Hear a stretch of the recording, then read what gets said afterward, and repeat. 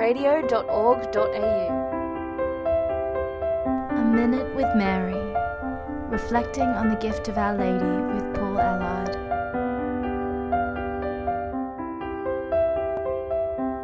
It has been said that next to Holy Mass, the Rosary is the world's most powerful prayer.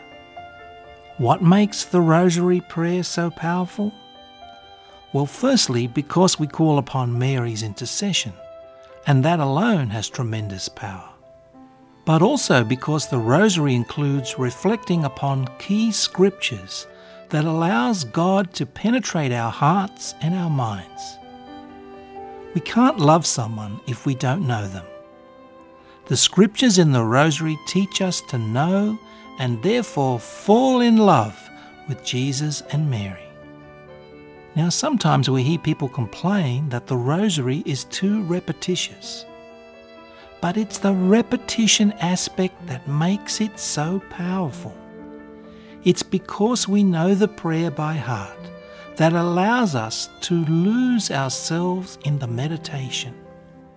We are able to keep our prayer going while our heart and mind journey into the scripture and or the words of the prayer itself. And as we finger each bead, we're able to allow ourselves to get lost in the meditation, yet at the same time keep a structure by means of the beads.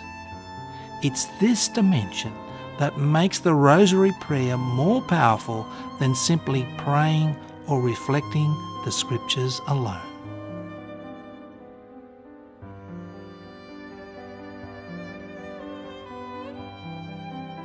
I'm Paul Allard, and you've been listening to A Minute with Mary.